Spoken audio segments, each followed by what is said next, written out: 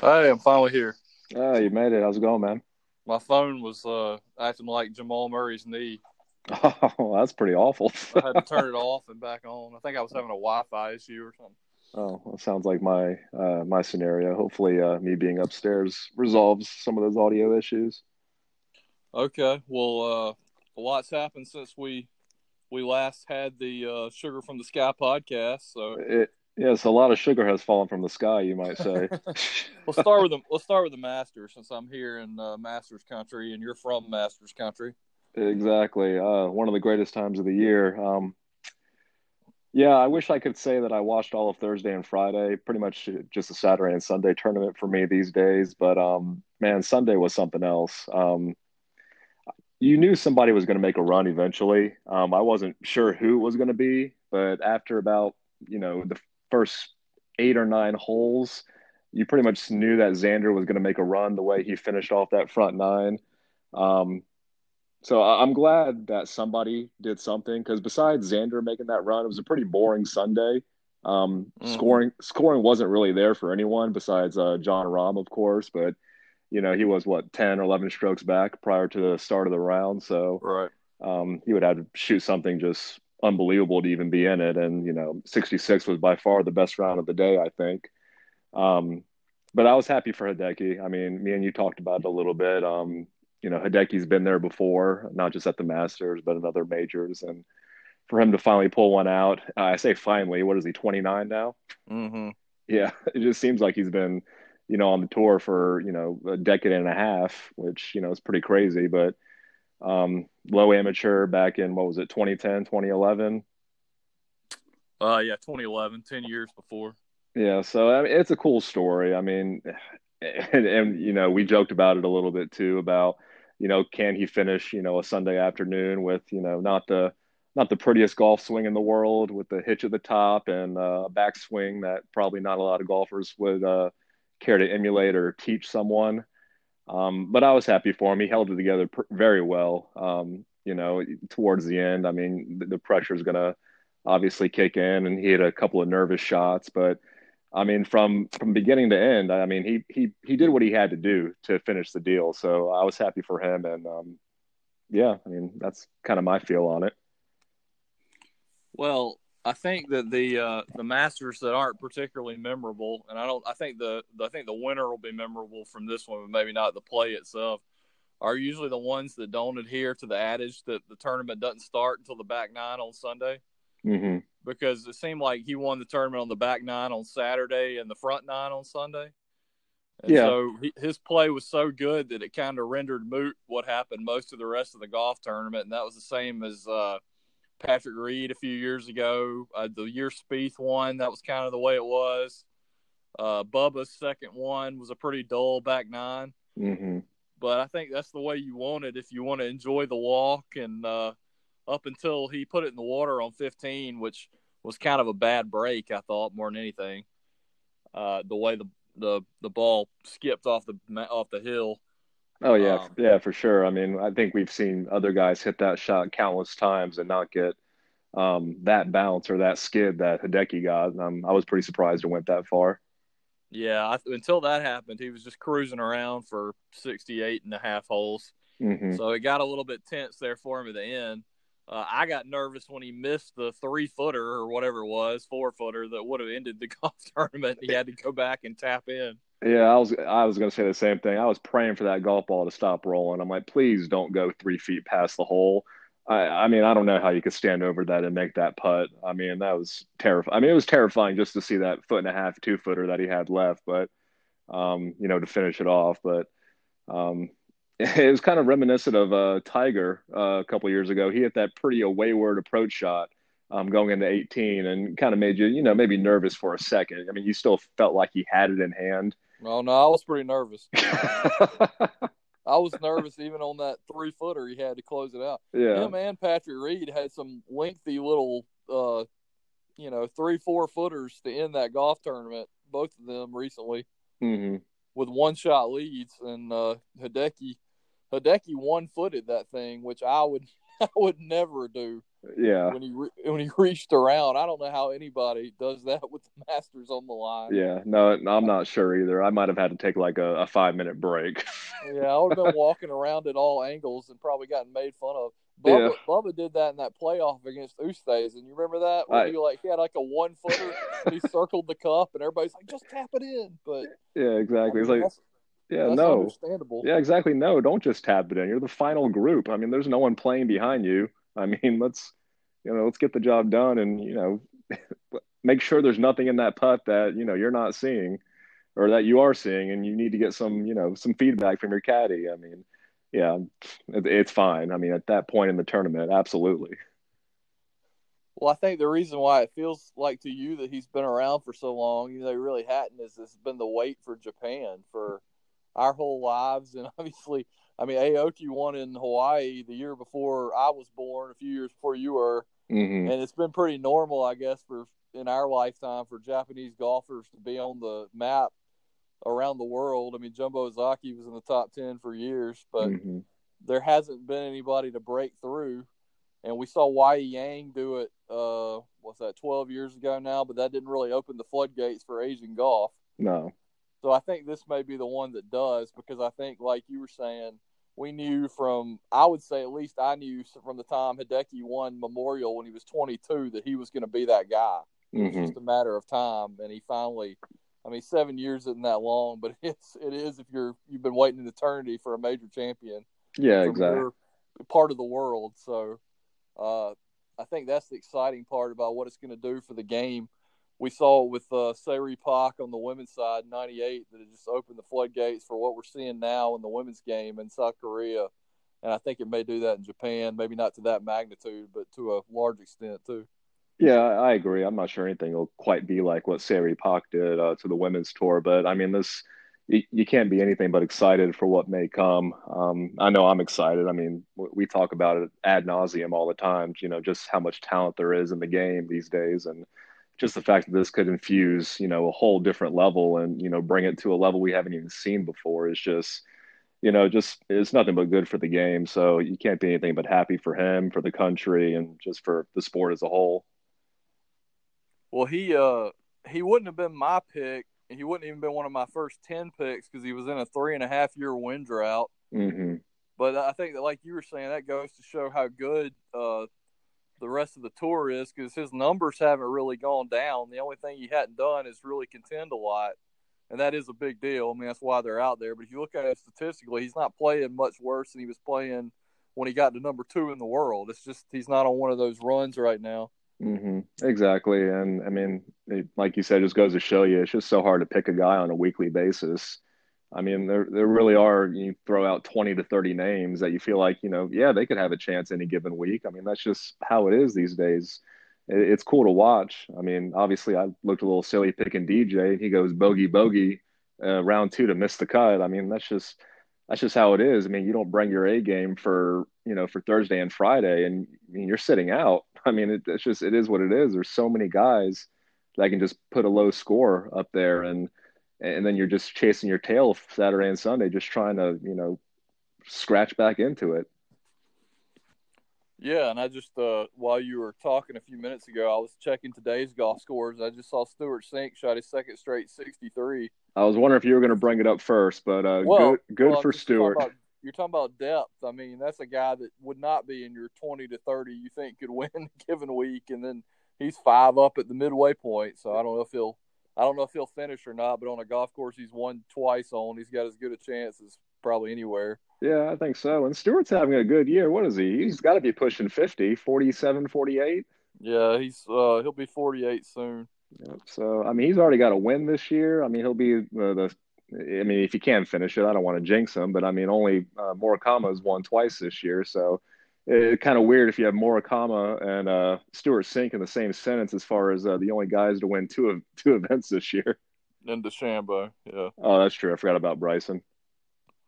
But yeah, I mean that go when you got a 47-year-old that's 5 up in the midway point against a good field, that shows how deep they are. But uh, did you think DJ it was going to be too much of an ask after you watched him to win 2 that quickly? Yeah, I mean, maybe. I mean, he just, like I said, I didn't see a whole lot of Thursday and Friday, so I can't speak for No, I exactly. didn't. I didn't either. Yeah, so I can't tell you exactly what was going right and what was going wrong. It seemed like a lot more was going wrong than going right. Um, I thought he'd play loose, and loose, sometimes fits his game pretty well. I mean, he never has to think too much; just go out and play golf and do what he knows how to do. But yeah, maybe obviously it was a little too much. I mean, that's why we don't see a whole lot of repeat winners. I mean, so yeah, in retrospect, maybe a little silly as far as a prediction like that. But he'll be back. I have no doubt about it, and I don't think anybody else does either. No, he's got a PGA coming up in his home state, so he needs to get back real quick. Yeah, yeah, he does. So.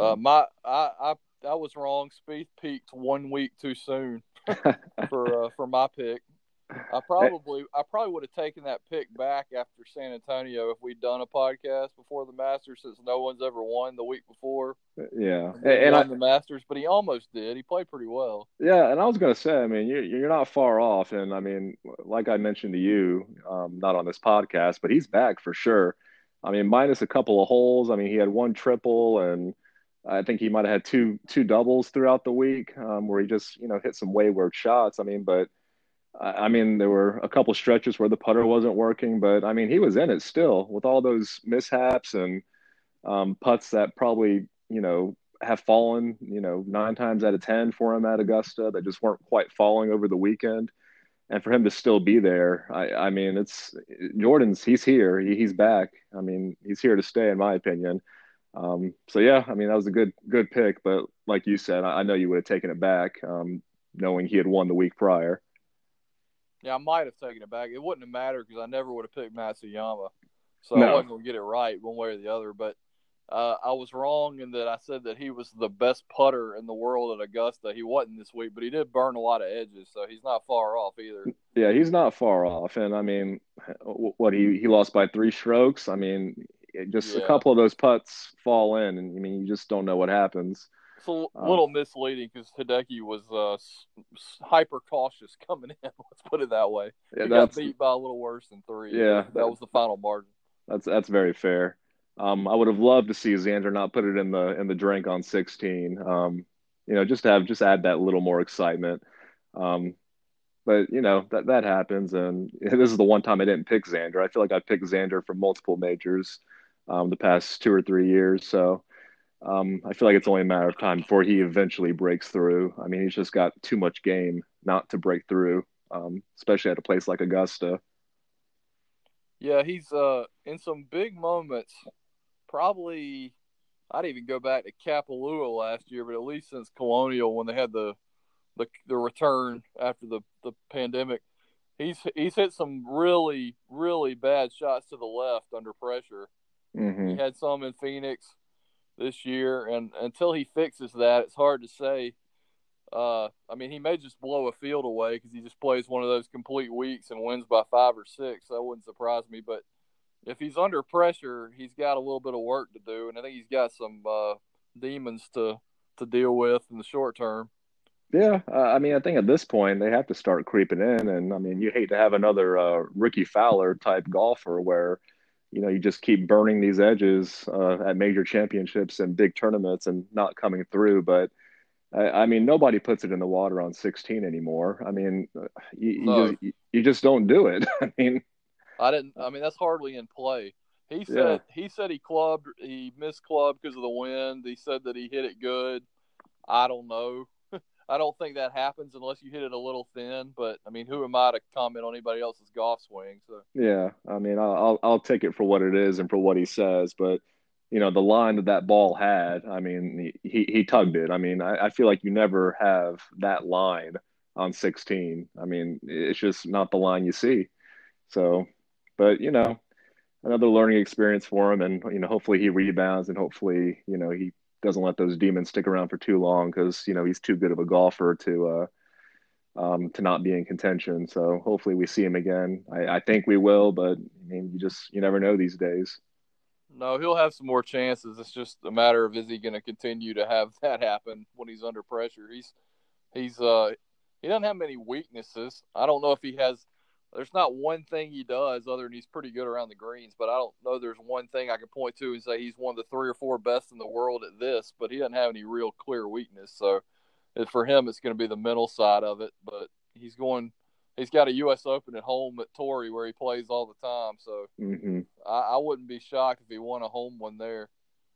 That I don't know. I mean, that's just he's been the top 6 or 7 in the U.S. Open the last 4 years, but it's also a place where Phil's won, Craig Stadler won, Scott Simpson won. I mean, there's a long history of San Diego guys winning at home, and that wouldn't surprise me at all if that's the one he finally gets, because I think Torrey Pines will play even more into his hands in June when it's playing firm and fast than it does when the Buick Invitational is played, or Farmers Insurance Open, whatever it is now. And he was runner-up there this year.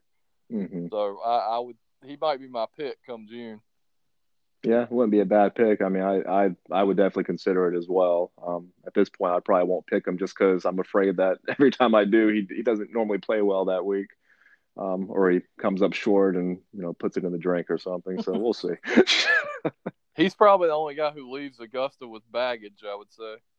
Yeah, absolutely. At this point, it's just, I mean, it's got to get to you. I mean, he's been right there, 4 times now? A few, yeah. So. Well, you were pretty impressed with Will Zalatoris from your text. I'm very impressed with what I see with Will. So I did a little bit of research on him before we jumped on this podcast. So, I've done none, so go ahead and tell me what you know. I'm going to drop a little bit on you right now. I mean, some stuff you're already going to know. Obviously, he's already got a 6 at Winged Foot, going back to the U.S. Open last year. So he's got a 6 and a solo second, for his first 2 majors. That's impressive all on its own. He was the only golfer this week to shoot under par at the Masters all 4 rounds. Hideki, he shot 73, I think, on Sunday to go over par. But yeah, only one to go under par all 4 rounds at the Masters. He went under par all 4 rounds at the Players. He's already got a top 10 at Bay Hill. So, I mean, the way he strikes the golf ball, I mean, for a guy that weighs probably 150 pounds soaking wet, he hits his irons. I mean, he hits them as good right now, I think, as anyone on the tour right now, based on what I saw Saturday and Sunday. I mean, he hits it so straight. I mean, I feel like every time he has a long iron in his hand, there's potentially going to be good results. And he's pretty good off the tee as well. I mean, I consistently over 300. I mean, he's not going to bomb it out there 350 like DJ and Bryson, but I mean, he can hold his own. Not every time. No, not every time. Not every time. But I think the sky could be the limit for him. I mean, granted, I'm going on what I've seen from Bay Hill to the Masters to the Players. I haven't seen a whole lot, but what I have seen, it seems like he's got staying power. I don't know what you think about that. Oh, no, there's no question he's going to be on the tour for years. I'm a little less bullish than you, and you're going to know why exactly. Have you seen the putting stroke? Have you seen the claw grip at 24 years old? Yeah, and you notice I left that out of all my my applauding him. Yes, unfortunately he does have that. I think statistically he's not a bad putter this year, but I mean we've seen that long. I mean, they've already banned the anchoring of the long putter. Adam Scott still looks blatantly like he's anchoring to me, but Adam Scott's such a good guy. I don't believe for 1 second he's intending to cheat. Yeah, I don't think he is either, but I agree. Every single time I see it, I'm like, are we just not going to say anything? Yeah, is he just too nice and too cool for anyone to comment on him? But we saw it with Keegan Bradley of what happens when you take that thing out of his hand when you're in your mid-20s. We saw it with Webb Simpson, too, of guys that were already putting like that in college. And I just can't imagine how anybody's hands aren't steady enough to putt with at least cross-handed with some sort of conventional grip when you're 24 years old. You've got major yip issues if you're putting with that stroke. And I just wonder if that'll hold up under pressure. I mean, he made the big one on 18, a 72nd hole at Augusta, but it was kind of for nothing. It was a big cash putt for a young guy, but it wasn't a winning putt. And so, I mean, Matsuyama had to have a catastrophe anyway to not win that golf tournament. But I don't know. I'll be more impressed if I see him close out a golf tournament under pressure with that putting stroke. But I haven't Yeah, seen that yet. exactly. And So I agree with you 100%. Like I said, I'm just going off of his actual iron play and how straight I've seen him hit it the few times I have seen him.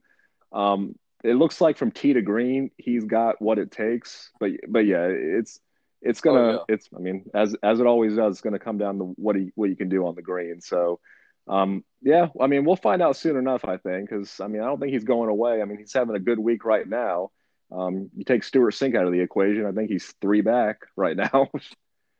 um, Well, if you well, you know that from when you and I were in college, one of my favorite things to do, and I've had to take it out of when you have to cut some things from sports. One of the things I cut, but you and I, when I was, I'd go out to college tournaments, and I was always following the amateur guys that were mhm. our age. So therefore, I've been watching Cantlay since he was like 20, and Brian Harmon, and I know Russell Henley a little bit, and Harris English, and some of those people. And uh, so I didn't, but I've pretty much eliminated watching golfers until they get to the PGA Tour. So I knew a little bit about Zalatoris, but I hadn't seen him. But I knew even when he was at Wake, people were talking about him as being one of the 10 best iron players on the planet. So I mean, this is not shocking that he's come out. He dominated the mini tour Mm-mm. last year, but he only won once. So that's what I'm not. I'm not saying that I don't think he's going to win in bunches because he might, but I want to see it before I say he's going to be one of the top players in the game. I think he'll make a Ryder Cup team for sure, but I'll hold off on saying that I think he's going to be top 5 or 6 in the world. I want to see him a Yeah, little bit and more. you beat me to it. I was going to say the same thing that, yeah, I noticed last year he did only have that one win, but yet he was around the top five and top 10 all year. But I mean, you're right as far as closing the deal. Obviously, I didn't see a whole lot of, the Corn Ferry Tour last year, so I didn't get to see exactly what happened on those Sunday afternoons. So, um, Nah, but when we were like 25, I watched a lot of Corn Ferry golf. yeah, Not yeah, so much exactly. anymore. We were talking about Dustin Johnson earlier. We'll get off the Masters in just a second, but the funniest one to me, not funny for him, but just funny to see how Augusta can just mess with people. Sung J M almost won the Masters in his first try last year, and I think he shot 79 on He did. Thursday. Oh man. So I wonder if he thought. I mean, I can't get in Sung J's head, but if I was him or Cam Smith, I probably think every time I come to Augusta, I'm gonna be in I know. contention. And he found out at 22 years old that's probably not going No, to be the it's case. really not. So It can be a pretty humbling experience, on a one day basis. I mean, look at Bryson. I mean, it's still a par 67 to him, right? I haven't seen him break that par 67 yet. no, he it's like a par Yeah, 74 for him it right really now. I think. is. So, Yeah, I mean, obviously he doesn't make it on TV all that much when he's shooting horrible scores like that. But I guess we can just guess that he was way offline with the yeah, driver. I mean, that's the only thing that it really can be. I mean, because if that's in the fairway, I mean, he's using, 7, 8 iron when some guys are using 4 and 5 iron. So, Yeah, maybe even more yeah, extreme I than mean, that. maybe. But the mystery to me was that he won Winged Foot by 6, and he wasn't in those Yeah, it's fairways true. either. So I couldn't figure out at all what happened at the U.S. Open, how he was able to get out of that Yeah. rough. And yet Augusta doesn't have that kind of rough, and he clearly wasn't getting out of wherever he was this Hmm. week. So I don't know. I was shocked. I thought he'd play better than that after he was humbled a little bit the last Yeah, I time. did too. I thought for sure he'd be, sniffing around on Sunday without a doubt. And, especially after that learning experience last year where, he did get humbled pretty quickly. So, yeah, pretty surprising. And I'm sure he's trying to figure out exactly what happened too. And I'm gonna take back something I said earlier. I think somebody else did come out of there with baggage. I think Rory McIlroy has a mental block right now at Augusta, and I think that was evident with the way he plays the first round every single year. But Bryson may be experiencing some of that too, where he tries Hmm. too hard. Yeah, you're right about Rory too. It's too bad. I mean, that one round in particular has just thrown off his entire game at Augusta. Not that he's been playing very, that great lately. I mean, I think we're all aware of some of the issues he's been having with his swing, but you can only hope that he finds it, for 4 days at Augusta one of these years. How crazy is it that Rory McIlroy doesn't trust his own golf Yeah, I swing? know. It's one of the prettiest things you've ever seen, isn't it? Yeah, that makes no sense to me at all. Him chasing more distance. What's he? I mean, he'd be what, fourth or fifth on the tour in distance every Yeah, year. I mean, you don't need to be chasing Bryson DeChambeau anymore than you need to be chasing Dustin Johnson or Bubba Watson or yeah, anybody else. Just hit yeah, the ball. exactly. He just needs to go back to doing what he does, and that's just smacking that driver, 320 right down the middle of the fairway. And so what if Bryson's 20 yards further than you? I I don't know. I'm not sure what's going on with him, but I mean, only he really knows that. But um, I hope he makes it back. I mean, I think he will. There's still plenty of time. I mean, he's another guy that's been around forever. That's still a young guy. Yeah, no question he makes it back. We've seen him go through long lulls Hmm. before. He'll get toured at some point and win 3 out of 5 or something like that eventually, because he's one of those guys where one thing clicks and all of a sudden his whole game turns around. He starts strutting down the fairway And again. when he starts strutting, I mean, it But affects everything. I mean, just everything just magnifies, and it's just so much better. but I've said for years I thought he'd eventually win the Masters. I'm way less confident Yeah, about that. I'm a little worried about that too. To be quite honest, it's just yeah. I'll leave it at that. Well, anything else that you can take from Augusta that we can that has effect on the rest of the season? You think? I mean, not too much besides what we already knew or what you knew, and then I came to know, a week or two later that Jordan's back, and it just makes the tour that much more interesting. I mean, a lot of the main guys that we would expect to be there were there again on Sunday. Um, John Rahm made that nice close, and it's crazy that you forget about John Rahm, one of the top 5 players in the world, but I mean he's still there. Xander's still there. Jordan's back. I mean Justin Thomas for a little while looked like he was going to make a pretty hard charge at the leaderboard until he faltered a little bit. So I don't think anything crazy. I think the big names all showed some spurts, and I think it's setting up to be a pretty fun year. JT hit one of those shots on 13 like I hit all the time. Yeah, yeah, me too. I mean, that was a prime Richard Dumas wedge right there that he dumped into Yeah. Race Creek inexplicably. Yeah, the coolest thing about what's going on in golf right now is this. Since last August, if you count I consider the players, if it's not a major, it's pretty dang close. So if you factor in the players going back to the PGA last year and Morikawa one, you've got pretty much 8 huge events between August of last year and July of this year, and you're seeing. I think Faldo maybe was one who predicted on TV, and I thought he'd be right that somebody would catch fire and win more than one of Hmm. them. But we haven't seen that yet. But you've seen Morikawa and DeChambeau pretty much become stars Hmm. basically in the time that that's happened. You saw JT kind of go from being a star to a superstar, and you saw Dustin Johnson become a legend. Hmm. And now you've seen Matsuyama, if not become a star in the U.S., at least become a star globally and be probably the biggest star in Japan. Yep, no doubt. And that's what major championship golf does. And we've got 3 more of these in the next couple of weeks and the next 12 weeks or so that there's going to be probably 3 more people who are going to have their lives changed. And that's what I think is the coolest thing about Yep. golf. Nope, I agree 100%. I'm excited. Yeah, this time of the year, right when the Masters gets underway and we start getting into major championship season, it's a lot of fun. I mean, we can wait for baseball in a few months, but Yeah, yeah. Well, while you're talking about it, I haven't got like we texted earlier today. I haven't seen really any games yet in MLB, and neither of yep. you.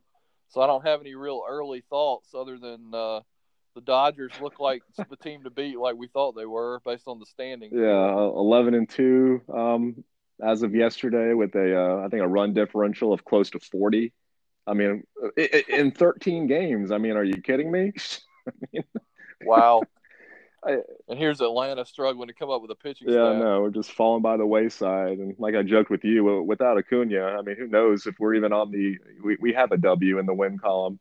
I mean, he's been that amazing. But yeah, the Dodgers just look absolutely untouchable.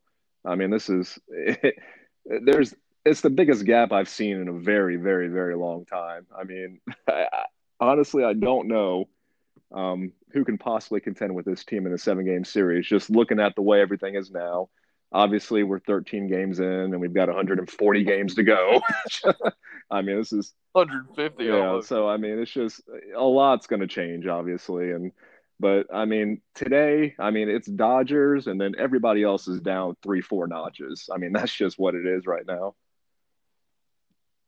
I saw something. The most disconcerting thing I saw about the Braves. I think I stated on this podcast several weeks ago that Max Fried had enough of a track record to suggest he would pitch well. Well, as you've seen, he's come out pitching terribly. So I read in the AJC, not having seen the game, that Fried had to leave with a hamstring injury. I was thinking, oh, well, that's why he's struggling. Apparently, that happened when he was running the bases after he'd given up 7 runs. So that had nothing to do with the 7 runs that he gave up in the first 2 innings the other night or whatever it Yeah, was. it's pretty, But if he doesn't pitch well, we don't get Soroka back. The Braves might get stuck around 500, but we'll yeah. see. I was about to say Soroka can't get back fast enough at this point. I mean, we're just bleeding right now. I think Smiley just. I mean, not that Smiley is this huge name that's going to get us, to the postseason, but I mean, we need all the depth we can get at this point, and he's on the IL. Yeah, and I wasn't counting on much from him to start with, No, but we need, in the short term, they need Bryce Wilson and Kyle Wright and some of those guys to step in and pitch well. But I'm not worried. It's early. Like you said, Acuna is the early MVP leader, so maybe he can put us on his back until everybody else starts hitting. yeah, and he might have to. The good thing about the NL East, I mean, it's just so even from top to bottom. I mean, I don't think anyone's going to pull away and say adios to the other 4 teams. So it's going to be a dogfight to the end. So I'm not really worried about it right now. We just got to get our arms back. I mean, obviously we got to get Freddie and Azunia hitting. They're ice cold right now. Um, and no one's really hitting besides Acuna. No. I wonder when. I'll ask you this. This is kind of we're having a sports podcast, so we should at least try to make an effort. But when do you think you'll get around to watching MLB? Because the NBA is going to be going until the end of July now. Yeah, exactly. And so I'm thinking MLB might be a postseason thing for me. I don't know. I mean, it really might be. I mean, it's sad that it's one of the 4 major sports. A sport that we love, and we're talking about not giving it the time of day until July, August. But I mean, really, that's what it's about. I mean, that's when I really start. I'm getting peaked as far as my interest goes, and I mean, that's when the race really starts. I mean, let's just say what it is. I mean, so unfortunately for our listeners that are expecting a breakdown every 2 or 3 weeks about the comings and goings of the MLB season, they may be left to want. Here's what I don't understand though. When I was a kid, and I don't know if it's because I was a kid, I haven't figured this out, or if it's because I just had this understanding that the Braves were going to win, and so it was more tolerable. But I used to watch probably 70% of the Braves games, at least for 5 or 6 innings. I might not make it till the end, or I might not start in the first, but I was going to watch the majority of them. I hardly ever watch a game anymore, and I don't even miss it.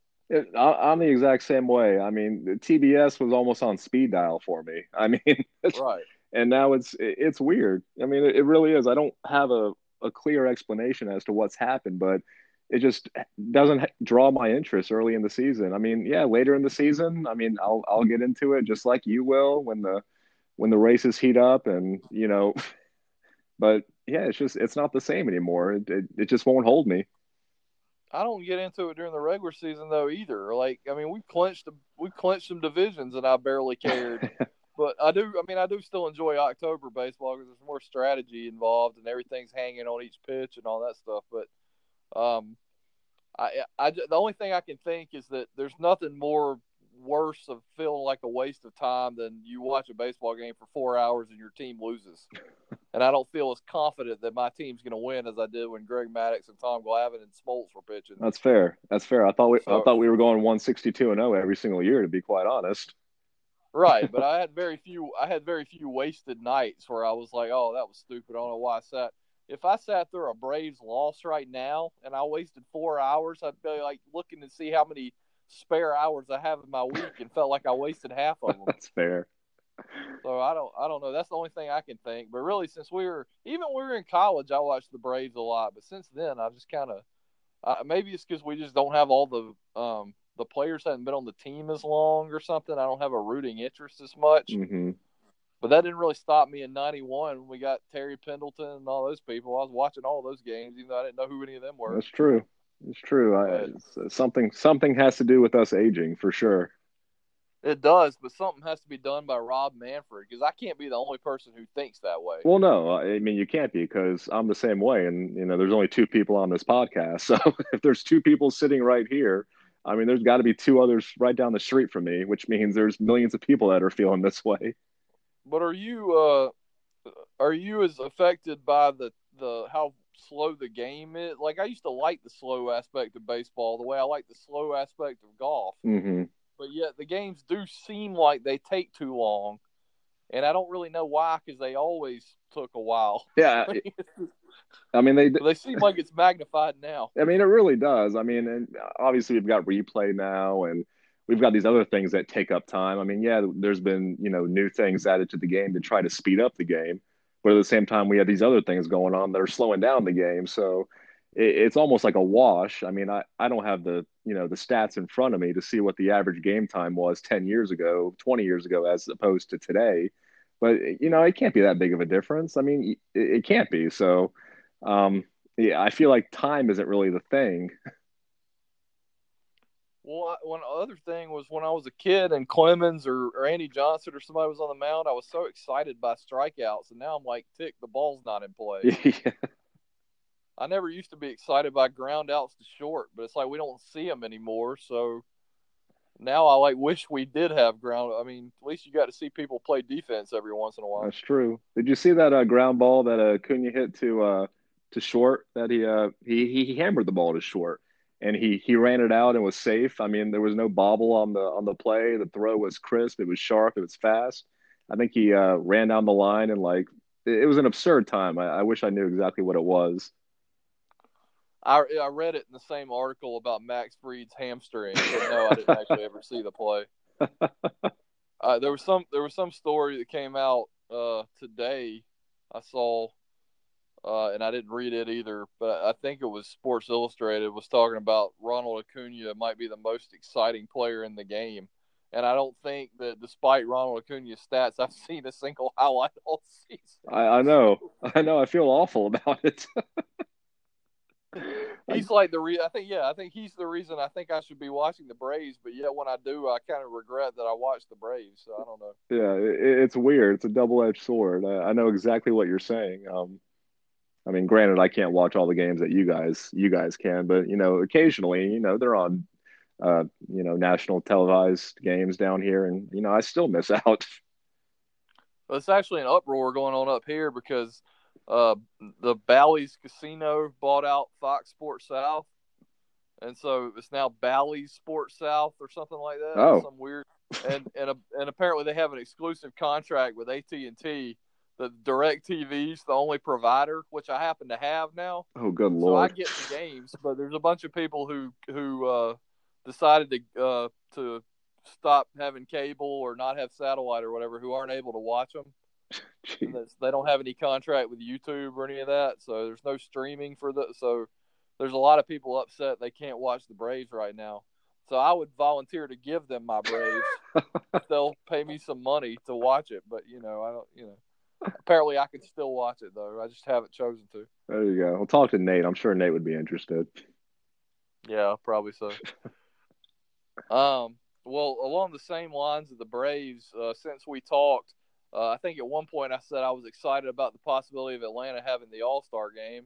Yeah. And Atlanta is no longer having the All-Star game. Yeah, that changed pretty quickly. I'm pretty sure Manfred was I thought he was taking a hard line in the sand that, no matter the backlash, no matter the protests, whatever the case may be, it was going to stay in Atlanta. And then the next morning, it just completely flipped 180. Yeah, I mean, I understand it to a certain extent. Now, I know a little bit more about the law itself from living here than maybe some of these activists around the country do. Mm-hmm. And I think it's being misportrayed to a certain extent. But MLB has a choice to make, and they can choose to do what they want. So I don't have any issue at all with them choosing not to have the game in Atlanta if they have feel like they have a moral reason not to.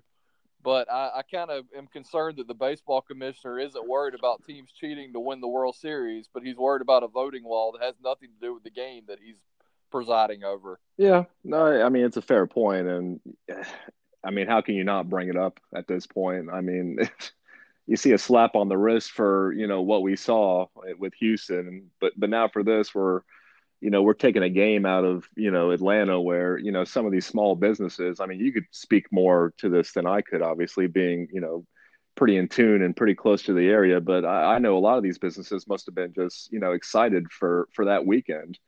A lot of these places that need this kind of an uptick in foot traffic and sales and everything else. And it's unfortunate. I mean, the whole situation's unfortunate.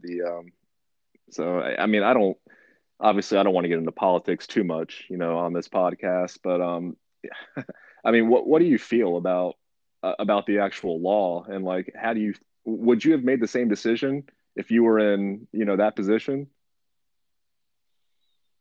My feeling on the law is that the law was probably needed, but because it was pushed by Republicans after the president claimed that there were voting irregularities that were never proven, Mm-hmm. and it makes it seem like this is a natural reaction to the president. I think for some Republican lawmakers it probably was, but there's also been plenty of instances. I covered one in particular in the newspaper on a local race in Forsyth that there was clear and obvious voter irregularities. The irony of that is that Brian Kemp was the now current governor of Georgia, for anyone listening, was the Secretary of State at the time, and our paper drew attention to it and had a local member of the community filed a grievance and sent the evidence to Brian Kemp's office, and Kemp managed to do nothing. Basically, he gave some slap on the wrist fines to people that he knew had committed voter irregularities that really affected a mayoral race. So we know that and that had to do with absentee balloting and people using the same signature over and over again. Some of the stuff that this law is designed to stop. Mm-hmm. So it's not all a reaction directly to Georgia went red to blue and Donald Trump lost the election and all that stuff. But there's certainly a national perception that is because of when it got presented. It would have been much smarter to have taken care of that in a year, or done it slowly with revisions to the over a period of time rather than rewriting a whole voter law. And you hit the nail on the head right there. I mean, it's the timing of it more than anything. I mean, with everything going on in this country, and Black people, Hispanic people, whatever the case may be, them facing their issues, with the police and immigration, and now voting. You want to tack that on with everything else that's going on in this country, and the timing is just, you couldn't have picked a worse time to do something like this.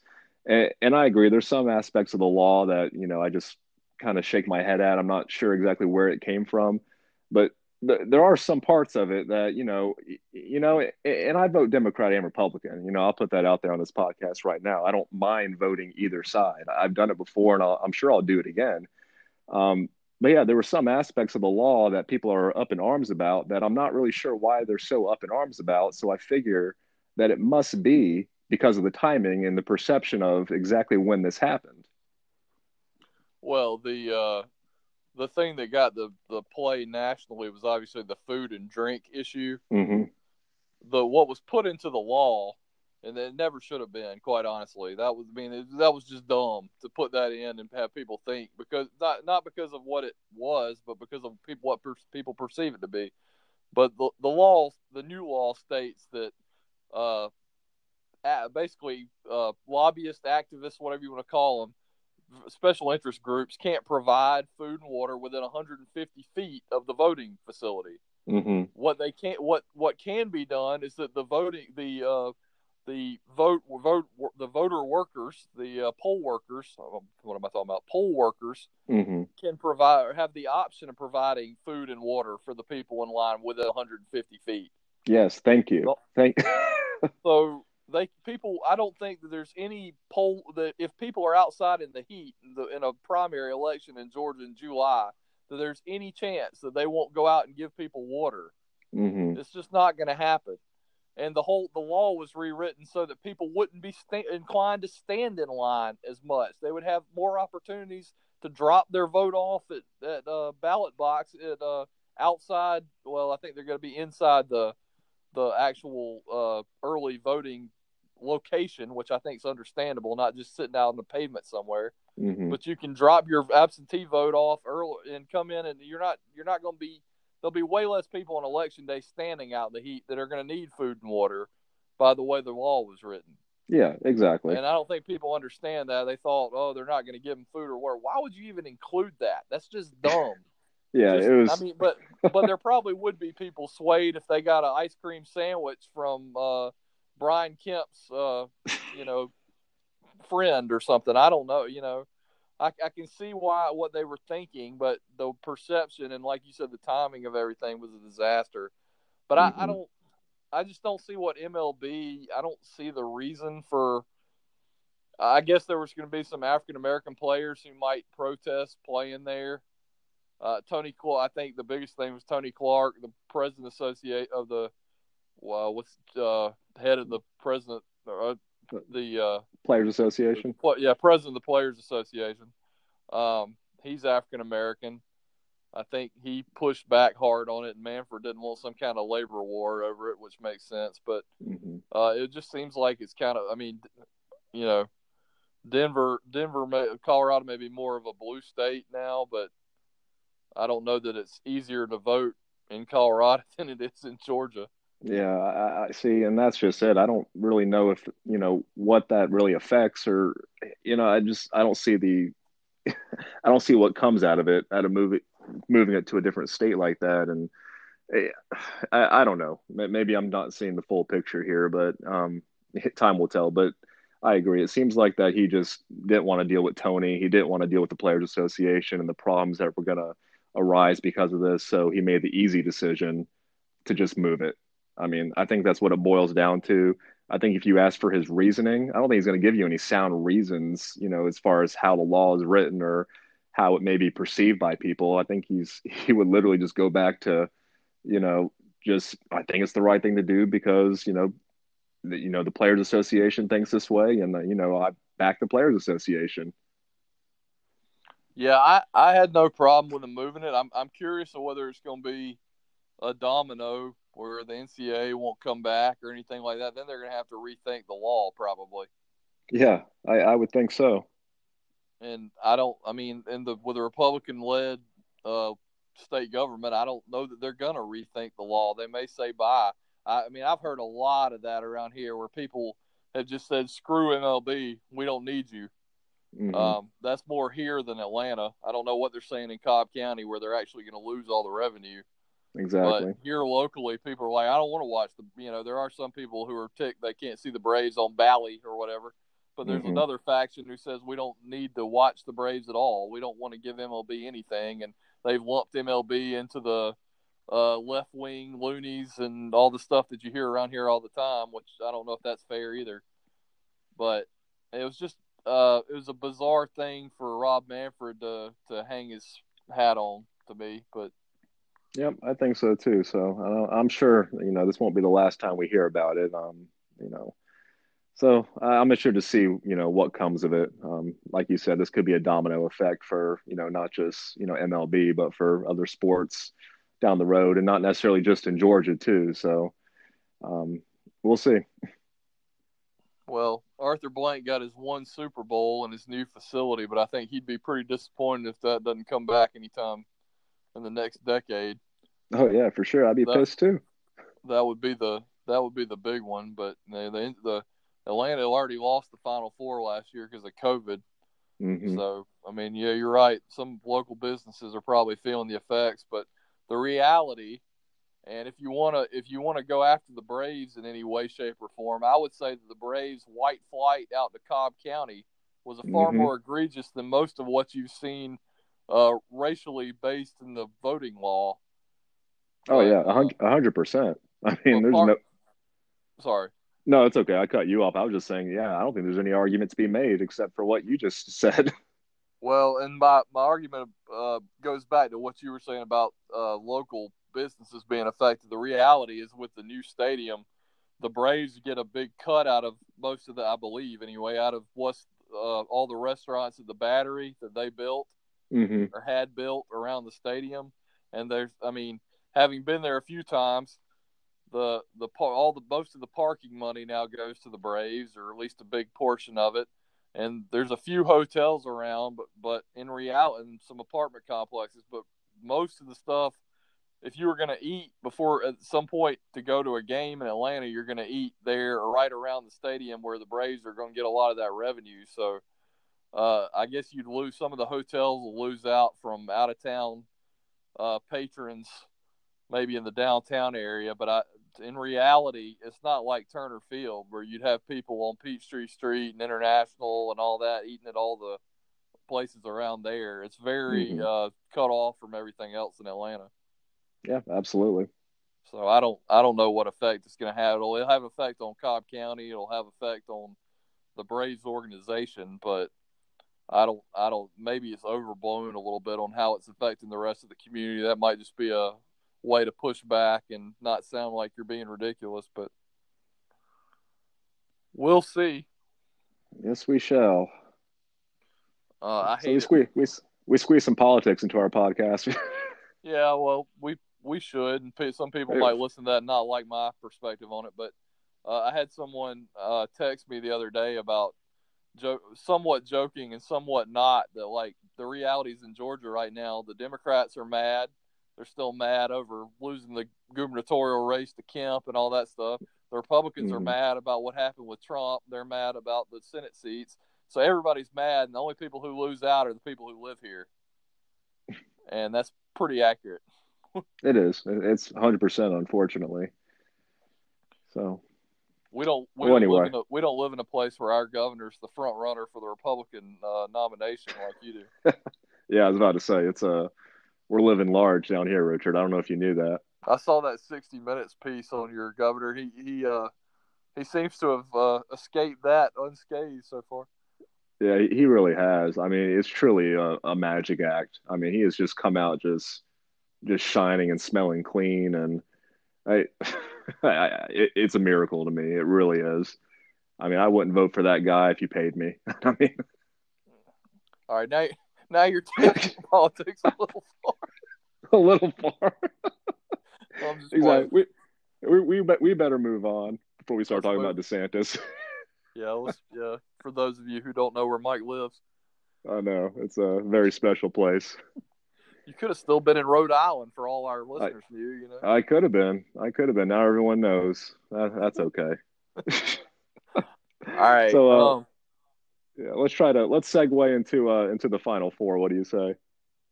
Yeah. I remember the last time we talked. I think another one of my really terrible predictions was I said I didn't know if we would get a great game, especially Yeah, on that Saturday, and instead, we got I was maybe one wrong. of the top five games of all of college basketball history. Yeah, I think it probably is. I mean, I've to be quite honest, I try to rack my mind or rack my brain around some of the other great games I've seen, and the difference with this game is it was from beginning to end, no team, there was no separation. The answers from each team was just phenomenal.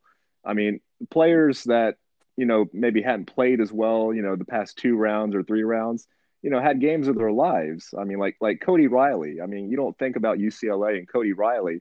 He played out of his mind that game against Gonzaga. We're talking about Gonzaga, obviously, UCLA and Gonzaga. I think our listeners probably could have figured that out based on the game if they watched it. Yeah, they didn't think we were talking about Baylor and Houston. I don't think. I No, I don't think so. So I mean, it was just I believe, correct me if I'm wrong. I think UCLA's biggest lead, they had their biggest lead in the first half of six, and Gonzaga looked like they were going to pull away in the second half. They got up by seven with about 12, 11 minutes to go, and they had a little momentum going on. But it didn't extend after that. I mean, Juzang hit a couple of big shots, and the margin dwindled right back down to 2, 3 point game, one possession game. And that's just how it was from the beginning tip to the very end of the game. And it was just edge of your seat every single second, every single possession. And it was fantastic. I mean, I still talk about it with Hillary because Hillary has a friend that lives out near UCLA, and she's a big UCLA fan, and so she was kind of rooting on the Bruins as well, on behalf of her. So it was fun to watch and fun to kind of talk about again, and it was amazing. Yeah, the Jalen Suggs block, assist, dunk, a sequence that Timmy had will probably live on in history, and obviously the Jalen Suggs game winner will be a March Madness video montage element for the next 100 years. Absolutely. So you have two things right there that we'll probably never forget, and you don't usually get more than one thing in an NCAA tournament. We got two in the same game. Yep. Yep. Absolutely. I mean, and there were so many other moments. I mean, the charge on Juzang when you thought that when you just knew, you just had that feeling that he was going to hit something at the very end to just end the game and just cement his status as one of the best tournaments by a player of all time. That he got UCLA all the way to the final, but then the charge was called, and you had your sway of emotions go the other way. It was just it was something else. I mean, Timmy, the way he played, the way he flashed on those pick and rolls, and just showed that how how savvy he is around the basket, and I mean it was amazing. I mean, it was just amazing coaching. I mean, Mick Cronin had his team ready to go as a 14 and a half point underdog, whatever it was at tip off, and it was something else. I'll forever remember it. I think for a game that wasn't a final or a Super Bowl or anything where you got a trophy at the end of it. You know what I mean? Yeah, I don't know what the acronym is for this, but Johnny Juzang definitely would have had the title of best player that Richard and Mike had never heard of 2 weeks earlier. If UCLA had won that game. Oh yeah, absolutely. I mean, if you would ask me anything about Johnny Juzang, besides the fact that he was a transfer from Kentucky, I wouldn't have been able to tell you anything about him. I didn't even know that. Yeah, well, that's the one I mean, thing I that I know could it have taught you, now. Richard. Yeah, I know it now, but I didn't know that before the NCAA tournament. I Yeah, swear I'd never heard of Johnny Juzang until like round 2 of the NCAA tournament. well, that means you didn't know about Jamie Jacques either, or Tiger, did you? I didn't. I really didn't know that UCLA was going to make the NCAA tournament until I watched the selection show. But then apparently they got shafted with their seed from what I heard during the selection show. I had no idea they were even good at all. So probably anyone who listens to us has now turned it off since I have no knowledge at all about UCLA basketball right now. But I was impressed obviously by how they played against Gonzaga. I never imagined that. I thought they would get steamrolled. I really thought they would too. I mean, there's nothing that I saw in the 4 games prior to that, or the 3 games prior to that. I guess it was 4 because they had the play-in game against Michigan State. Would have been 5. Yeah, you're right. I'm doing very poor math, so we're scaring away even more listeners. The ones that are back after we didn't know anybody in the Blue Jays rotation. Yeah, I know, right?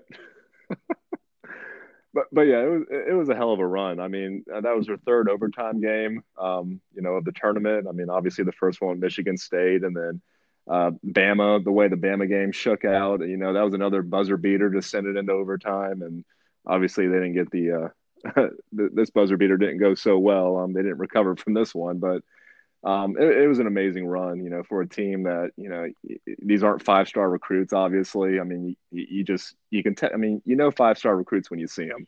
I mean, you watch them every day. I try to watch them most days. I mean, this isn't that team, and they played so well together, and Mick Cronin had them just firing on all cylinders, especially after that first game. They just seemed to pick up a little bit of steam every single game, and players like I mentioned, Cody Riley just got more and more confidence. Tiger got more and more confidence. Juzang got better as the tournament went on, and he started out, pretty amazing. So it was pretty special to watch, and it's unfortunate that a team had to lose that way. But that's sports, and unfortunately, we didn't get quite as good a championship game as we did a national semifinal. No, the most famous thing about any of those UCLA players, and I'd totally forgotten about it, but I saw it later. I'm not going to name any names. The the statute of limitations might be up, but two of those people that you've named, at least one of them you've named, two of their rotation players were famous, most famous for getting involved in that shoplifting scandal with LiAngelo Ball, where they got stuck overseas. Yep. So I didn't realize that was their current players until I heard that later. But before we get to the championship game, uh, what would you, if you thought that was a top 5 college game? I thought it was too. What other ones would you rank in there? I mean, that's a good question. I mean, you feel like you got to have the. I mean, I would put probably Houston's national title game up there, just because of the upset factor. Um, Ended with a dunk. Ended with the dunk. Yeah. Jimmy V was looking for somebody to hug. He really was. I'll never forget Chris Jenkins pulling up for Villanova and knocking that three at the buzzer to win the national I'll title. never forget having that ticket and not being at that game. Oh my God. Probably still have it somewhere around here.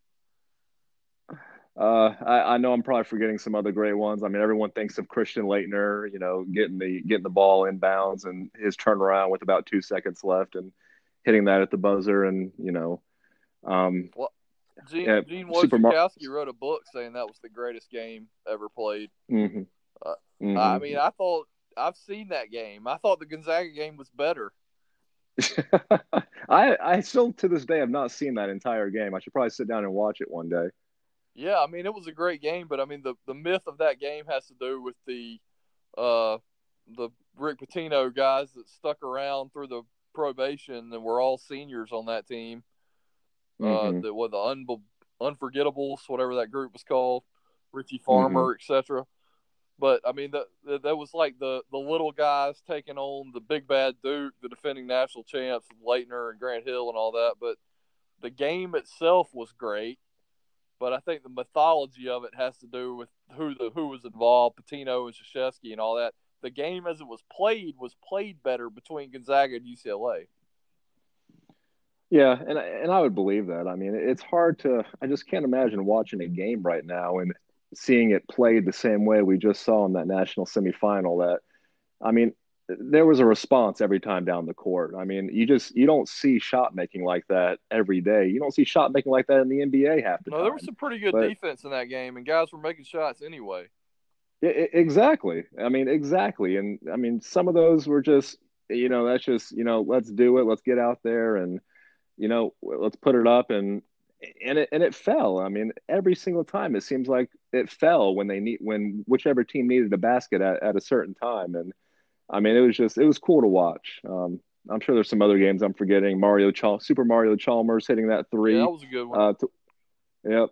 So, um, but yeah, I mean, it was pretty special to watch. I mean, it had all that feel of a national title game. Unfortunately, it wasn't, and I mean, I guess segueing into the actual title game. Yeah, I'd rather talk about Gonzaga UCLA. Yeah. Yeah, I mean the title game, Gonzaga never led, that's wild to me that they got down. 2 minutes into the game, they were down 11-2, and they never led. And I thought it was going to be another great game. I was expecting a classic that night, and that's not what we got. Baylor was awesome. Yeah, they really were. I think you texted me at the very beginning. I was running late. I think I was at basketball or something, and I was rushing home. And you're like, "Well, this like whatever." Paraphrasing what you said, this couldn't have gone off to a worse start for Gonzaga. And I was like, "What do you mean?" And then I turn it on, and they're down by 20 already in the first half, and it was bizarre. Well, they couldn't run their offense. And I'm sure they were fatigued and the emotion and coming off of the win and feeling like they were already won the championship 2 nights earlier was going to be hard. But Baylor just was better than they were. They were quicker. Davion Mitchell was disruptive on everything Suggs was trying to do. He could have been struggling to get the ball down the court a few times. Yeah, he really was, and we talked about that too. That he was still able to make some plays just off his sheer athleticism, but I mean, he was getting his pocket picked half the time, and I mean, it was a problem. That defense was a huge problem. They were in their face for 40 minutes. It was kind of a different version of 40 minutes of hell. it wasn't really a press kind of thing. They were just always there, always, contesting shots and just, wanting the rebounds more. And it was just, it was impressive. That was literally from beginning to end, just pure dominance in a game that you would never expect something like that to happen. We're only about 5 years removed from Scott Drew playing that zone that everyone used to make fun of in the Big 12. I And the know. And and I mean, if you told me I mean, and I don't know that I ever thought. I think the reason they started playing that zone was he recruited a few long armed big guys like Perry Jones and what was you the still other there? guy, Miller, and a couple. Yeah, can you hear me? Can you hear me, Yeah, I got disconnected for a second. Can you hear me? Mike? Yep. That's my Wi-Fi that I was telling you about. Yeah, I can hear you. Sorry. Um, yeah, I was saying that I think they started playing in that zone because he recruited Miller and Perry Jones and Quincy Acey and a Hmm. few other long arm big guys like that. So I don't know that he never could coach defense, but that was always the perception around Baylor was they were all offense. That has changed obviously, and not much has changed on that staff. So I mean, Scott Drew obviously had a whole lot of coaching knowledge that no Yeah, one really absolutely. gave I him mean, credit hats for. off to him. And now that we're talking about Scott Drew, I think we'd be wrong not to mention exactly what he came into at Baylor, and the turnaround. The cliff notes for Give us everyone the that's Cliff listening. Notes. Basically, he came into a program that was just dismantled by drugs, by improper benefits, by the actual murder of a teammate. I mean, it was there. There couldn't have been a worse scenario to come into, and the fact that he has Baylor as a national champion after this and seeing this all the way through is just spectacular. And you can't say anything more about the man, what he was able to do there. And you only hope that he stays in Baylor and finishes off his career there. It's the perfect place for him, especially after what he's been through. Obviously, the players, the organization, the university as a whole love him. But he's a pretty special person for sticking it out there and getting them to where they are now. Well, he kind of has that huckster persona, and the he reminds me very much of Billy Donovan, who was somebody when we were Yeah. in college I used to make fun of and said couldn't coach, and we always wondered where he got his players from. And Scott Drew faced some of those same accusations as to how is Baylor getting some of the McDonald's All Americans that are supposed to be going to Hmm. Kansas and Oklahoma State and whatever other school. But the NCAA sniffed around Florida, never found anything, and they sniffed around Baylor, and they never found anything. So maybe those two guys were just Hmm. great basketball coaches that didn't get respect, and they were doing things at a young age that they didn't exactly wait their turn, like a lot of the other older coaches probably thought they should. And here we are. Scott Drew's 50 now, I think, and it's been 18 years of hard work, but he was younger than you and me are now when he took that job, and it's a Can you hear me? building process that took 2 decades, but the fruits of his labor paid off big the other Can you night. hear me, Richard? All right, I just disconnected from the Wi-Fi. I got to get on the T-Mobile Yeah. network. It's really messing up right now. Um, no, you're good. You want me to Um, ramble like Limbaugh in the meantime until you come up? um, I'll talk but to yeah, so myself if you I want. heard most of what you said. I probably missed a few bits, but so I mean, you can repeat maybe the last 20 seconds of what you said. No, I just said this guy was younger than we were when he took that job in the position it was in. It took 2 decades, and I mean, a lot of other coaches didn't think that he when he first got there and he was landing all these big time players that no one thought would ever go to a school that'd gone 58 years making Hmm. one NCAA tournament. People thought it was cheating, and nothing was ever proven that he was cheating. And he's just built and built, and then finally, he stopped getting a lot of those guys who went straight to the league real quick, and now he's got a bunch of 4 year guys, Hmm. and now we're seeing just how good a coach he was capable of being from the bench. And it's this is I said the fruits of his labor paid off of 18 years of hard work. It's just it was cool to see that outcome for a athletic department that's had Yeah, its share of absolutely. I being mean, there's not tarnished a better over the last story. I few years. mean, obviously, some people wanted to see Gonzaga go undefeated. I would have been okay with that, but at the same time, I was rooting for Scott Drew. I mean, to finish off the deal, for Baylor to finish off the deal. I mean, what they were handed down from the NCAA was, almost equal. I mean, not the death penalty, but pretty close to the death penalty that SMU received. They just a lot of bad things going on there, and uh, for him to stick it out and really want to build that program from scratch, which is essentially what he had to do. He proved his worth, and congrats to him, congrats to the whole university, and hopefully, it's just the start of something great because, it's fun seeing him. It's fun seeing, him coach that kind of style. I've always enjoyed watching Baylor, and if Baylor's playing this good of defense, I really want to watch some more of Baylor.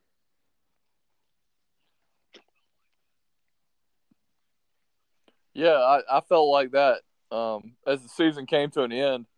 It was funny because I was watching First Take, I think, that next day, and Stephen A. was Hmm. talking about how he picked the game wrong because it was only his third time seeing Baylor. That's probably why I picked the game wrong, too. It's a shame all those years I've watched college basketball and so many teams and so many games that Gonzaga and Baylor were so good this year, and I just didn't get a lot of time and or interest, I guess, in sitting down and watching those teams. But I wish I had gotten Yeah, more absolutely. of I this mean, Baylor team I'm the before same they way. break You up. kind of have a more insight into my schedule as well. With working, a lot of some late nights and, with Emma, of course. So, um, didn't get to see nearly as much as I would want to or would like to, but what I did saw, I mean, that was a pretty special team. Definitely, you can't argue, definitely the best team in the country based on what you saw in that national title game. That wasn't a fluke. That was a dominating team. No, and that was what Stephen A. Smith was talking about. That it probably the whole year Baylor should have been ranked number one and Gonzaga Exactly. should have been ranked And number two. everyone We just forgets didn't that, know it until they Baylor played was each on, other. they were undefeated for, I forget what game they lost their first game. But I mean, they were riding high, and then they had COVID hit their team, and, they set out for, I forget what it was, a week or so. And then, they came back and that momentum was gone and they lost two of their next three games or something like that. And, everyone, obviously human nature is to be like, oh, what's wrong with Baylor? But, Baylor was still Baylor. I mean, they were just finding, their feet again. And, they proved it once they did find it and, the tournament started. No one could touch them, obviously. Yeah, well, if you go back and look, they had Yeah. a loss in Fog Allen to Kansas. Who doesn't lose that game? And they lost a Big 12 tourney game that sometimes great teams don't Hmm. care about the conference tournament when they have bigger things to look for. So I mean, we should have known all along. And Frank and I don't know if you I think I can't remember if you said you filled out a bracket or not. I think you said you didn't. I didn't either, but quite honestly, I would have put Baylor in the Final Four, and that's not saying that in hindsight. That it's not at all a surprise to me. The surprise to me was how poorly Gonzaga Yeah, ran yeah, their absolutely. offense I mean, against I Baylor's thought they would be defense. able to, I thought Kispert and Suggs would be able to move that ball around a lot better than what they did and, create more good looks for, not just for themselves, but for Timmy as well. And, it just didn't happen. It didn't happen from the opening tip. They just didn't have any answers. And, I think Mark Few was surprised. Just, I mean, I hate to say that Mark Few was surprised. I mean, he's a great coach, and obviously he knows who he's going against. He's probably scouted these players, for quite a while now, knowing that there's a good chance they were going to play Baylor at some point. Um, but I think he's probably taken aback by just how good they were live and in person. Yeah, I agree with that. And Few was surprised because he went to that zone on the defensive side pretty early in the game when they clearly had Hmm. no answer at all with their man to man defense. He tried something different, but I knew when he went Yep. out of away from what they've been doing all season, they were in trouble. That was a surefire sign. I mean, you like it when coaches can make adjustments. The only time I can ever remember like a panic move like that by a coach paying off in massive ways was when Saban turned to Tua in the national championship game against us. Because that was the kind of move I I did. honestly thought that game was over when he benched Jalen Hurts. and that game was only getting started. So only Nick Saban can do something like that. But I knew when few went away from what they normally do, Yeah, a cry for that help. wasn't an adjustment as much as that was desperation. Right.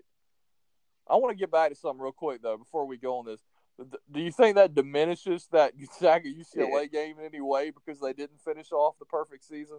Because I honestly think if they had, I we could think say so, that was the and I greatest think game in the history of the college egg basketball. laying that and I don't want to say more of it. It was an egg laying more than it was Baylor just playing just out of their minds and just. But the fact is that Gonzaga got whooped in that national title game, so it does take just the slightest shine off that semifinal game. But Yeah. in my opinion, just not that much, just because of like I mentioned before, just how well it was played from beginning to literally the final buzzer.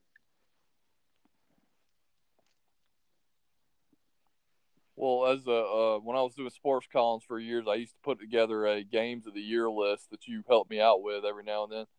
And we would be hard pressed the remainder of 2021 to find any game that will be played that was better than what we saw that night. I believe that will end up being the game of this year. And if it's Yeah, I was not, I'll about to be say I glad will because be that means we absolutely saw floored something if we see spectacular. anything that even makes you think about whether you want to put that at one or number two.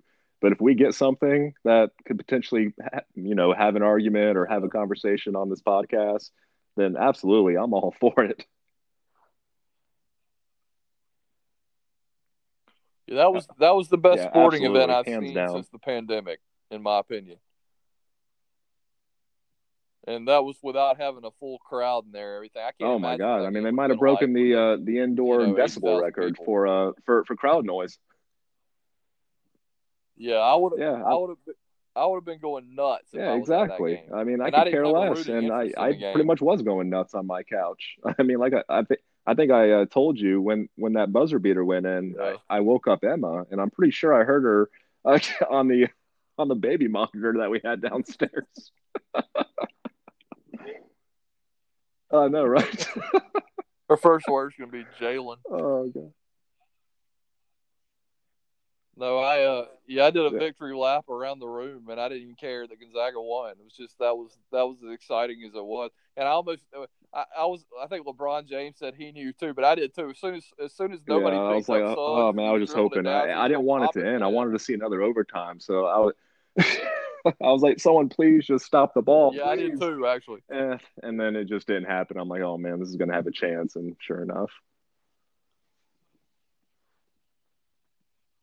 He was so legendarily cool though. He just yeah, kept on going and jumped up on the table like yeah. D It Wade, and it was like really he is. I knew mean, it he was going talked to about happen wanting to all have that along. D That's pretty Wade Kobe special. moment, and he came through. It's special, special all around. Yeah, that's one that that one and Chris Jenkins I'll Yeah, remember for a long time that I missed out being there for that. But I don't know if I'd put that one above ending the national championship like the Nova one, but I think start to finish that game when I texted you and said that was the greatest game I've ever seen, I was not kidding. yeah. That No, may I very well agree. have been I'm the still, greatest like I said, basketball I'm game I've still ever seen. getting over what I saw. I still think about it. I still watch some replays of the game and just some of the shot making and some of the crucial plays that swung the game. It's crazy. I mean, it literally had everything. Yeah, I have it on the DVR. I figure I'll pop it out in Yeah, I mean, it's July or worthwhile. August or something when I get bored. I'll watch it again. Um, you you wanted to talk a little bit about the Jamal Murray Yeah, injury. yeah. I was I too mean, I depressed still about am, that to and want to the talk only about reason it. I But even go want to ahead. bring it up is just the ramifications in the West, and not just the West, but just for the entire NBA. Because the way the Nuggets were rolling, I mean, you said it in our last podcast. Jokic as the MVP, he's just risen to a whole nother level, and maybe not risen to a whole nother level, but with Embiid being down for a little while with his injury, and Durant being injured and LeBron being injured, I think it's pretty obvious that Jokic is the MVP this year. I don't think you can cast a vote any other way. And the way he was playing, and the way Jamal having a career season, and what we saw in the bubble last year in the playoffs, and then getting the reinforcements with Aaron Gordon. I mean, that team was something to be reckoned with, and to be robbed of that, I mean, it is a damn shame, to put quite mildly. That was potentially something special was brewing, and I didn't even mention Michael Porter, who's poured in what 20 points, like 10 of his last 11 games. I mean, Michael Porter has arrived. I mean, it's not is he Mm-hmm. coming? He's here now. It's just a matter of can he stay healthy. So I mean, there was something potentially special there, and now everyone knows. I mean, no one's going to say it in Denver, but championship hopes are dashed this year. I mean, it is what it is, unfortunately. So now it's just a matter of who's going to potentially come out of the West in place of them, and that opens up the door for the Lakers again. AD's on his way back. They said he could be back any day now. We know LeBron will be back. I mean, he's LeBron, and he's going to show up. And we got a pretty big scare today. I don't know if you saw Donovan Mitchell go down. Yeah, I read that he had to have yeah, an MRI and yeah. that I it didn't see was it either, negative, but I heard but the X-rays I were didn't see him negative, and play. they were optimistic he was going to be okay. Obviously, he's going to get an MRI.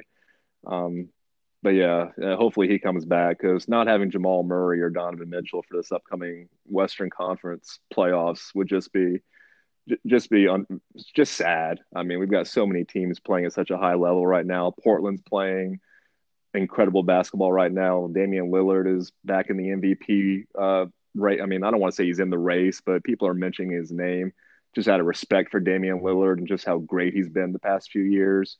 And now he's taken his game up a whole new level this year, I think.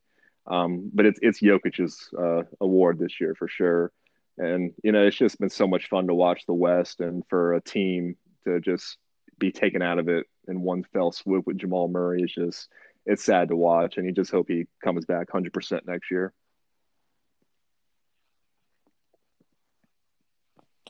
Yeah, I mean that's the biggest thing for me. Guys get hurt and miss the playoffs a lot. I think modern medicine he'll get over the ACL tear. He kind of has that old man game Mm-hmm. anyway, where he kind of gets to his spot and he can shoot fadeaways and stuff. I don't think it's going to hurt him too much, but you're going to miss because of how late in the season it happened and the fact that you're going to have a shortened off season Mm-hmm. again. He probably ain't coming back till late next year. So that's going to hurt them seeding wise anyway. I'm sure they'll get in the playoffs anyway, but I mean, what are Mm-hmm. they? They might be like a Yeah, six I seed think when he six comes seven is back probably in a March or fair whatever. estimate. Does he have? Well, and we'll see what happens off season and all that. But will he have enough time to shake the rust off to be ready for May? I don't Mm-hmm. know. So you may end up losing 2 years out of it, and that to me is probably the hardest thing about it, other than just seeing a 24-year-old get hurt like that. But he's also one of my Yeah, favorite yeah, players, and that exactly. that jinxes everybody. But I mean, that was probably the team I was rooting for the most this year because I like the continuity they've had and Mm-hmm. building it up. Man, they were so close last year. So I'm a little bit disappointed for that reason. I'll probably turn my attention to the Jazz. That'll be who I root for now. And Donovan Of Mitchell gets course, hurt immediately when I turn my attention to he the probably Jazz. should. I So mean, I should it's probably just just an root for the inevitability, Lakers. right? I hope not. I hope Donovan's fine, and I'm completely on board with you. I'm all about the Jazz right now. I want to see Donovan and Rudy and Mike Conley in particular. Get this team over the hump and get them in the NBA Finals. Whether that happens or not, I don't know. I mean, Phoenix right now, every team that Chris Paul goes to is just he's such a transformative player. He adds 10, 15 wins to a team. The first season he goes to every new team. It's just incredible. Um, Do it in your Barkley voice. He's the best leader in that's the not bad. NBA. He Except he's has, worn out his welcome he in has, three different places. But yeah. But there's a big, but you're right. yeah. Everywhere he So I mean, goes, it's he's just such a good it's pretty basketball special to player. watch They what he's win. done in Phoenix already. I mean, that team is just blossoming before our eyes. I mean, hell, they're even knocking on the door of the one seed. I mean, if you told me the Phoenix Suns would be the one seed this year, I mean, I get it. They went undefeated in the bubble, 8-0, but that's one thing. Yeah, Exactly. That's not exactly. even That's close to one. being the one Yeah, seed in a let's not 74 even game compare season, that. I mean, yeah, that was a 72 great game season. story and all, and Devin Booker just played, MVP caliber basketball for those 8 games, but over a 70 whatever game season they're doing to potentially, be knocking on the door for #1 seed. That's just an unbelievable testament to what Chris Paul brings to the team, and they'll be fun to watch. I mean, there's so many teams that'll be fun to watch out west. I mean, I already mentioned Portland, Phoenix, the Lakers, obviously. I mean, once everyone comes back, even Denver. Yeah, I'm not going to put them in the NBA Finals anymore, but I mean, they're still a very good and competitive team. But Jamal Murray is obviously, the heartbeat of that team. I mean, half of the heartbeat. Obviously, I think Jokic is pretty equivalent to what they provide on a daily basis, but you got to have both of those players at 100% in order to compete with, this juggernaut of the Lakers and the Jazz and, the Clippers out west.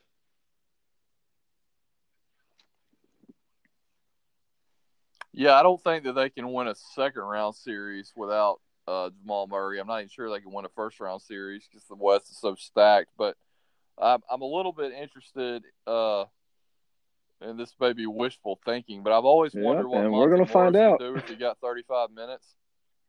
He, yeah, I mean, scary Terry Rozier got the Celtics for one game away from the finals and got a massive It might, contract. I and wonder if that I may mean, I happen to think Monte Morris. there's a decent chance. I mean, I think he could be that good, and I think he's going to show just how good he can be. If that'd be great, it'd be a great story for sure if he could put this team, on his back per se. They're not going to ask him to do what Jamal Murray does on a nightly basis, but to even fill half the shoes that Jamal has been, filling the past, 2 years, be a pretty cool, pretty special story. So we'll see what happens. I mean, I hate to count him out, but hopefully I'm wrong. Hopefully we get a Jazz Thunder conference finals. How cool would that be? Or Jazz Nuggets, yeah, Thunder. Whoops, I don't know what Jazz year I'm Nuggets, you living mean? in, but Yeah. I don't know. I was I trying to mean, you figure just out if never know KD these had days, gone right? home. Yeah, we're gonna get at least one of the LA teams. I don't know which one we're getting, but somebody's gonna be. If they're not both in the conference finals, one of them will be. And I hope we get Utah or Phoenix. I'm not. The league doesn't. I The was about to say, do league's you think there's history any way doesn't in hell we're gonna suggest get that's either of what'll those happen. teams? Yeah, I think it's possible. It'd be like the year the Hawks won 60 and got there, and then they Yeah, ran into LeBron. That's what I yeah. think is going to happen to Utah. I think they're going to win. They're going to win the equivalent of 60 in the shortened season. They're gonna fight like hell and sneak their way into the conference finals, and Yeah. then No, pull up the wire I LeBron completely and then see it. I mean, destroy them. I can envision it right now. I really can. But Donovan Mitchell is serious, and they have a great 9-man rotation that works right now. The key's going to be they can't have Hmm. any. I mean, they can't have any of those guys out. They have to have the exact same rotation every night, and they have in the regular season. That's why they're having Hmm. such a great year because nobody's missed any time. But they can't have their every single piece is essential for them. If they lose, if Royce O'Neal or Hmm. Derek Yep. Favors goes down, they're going to be screwed.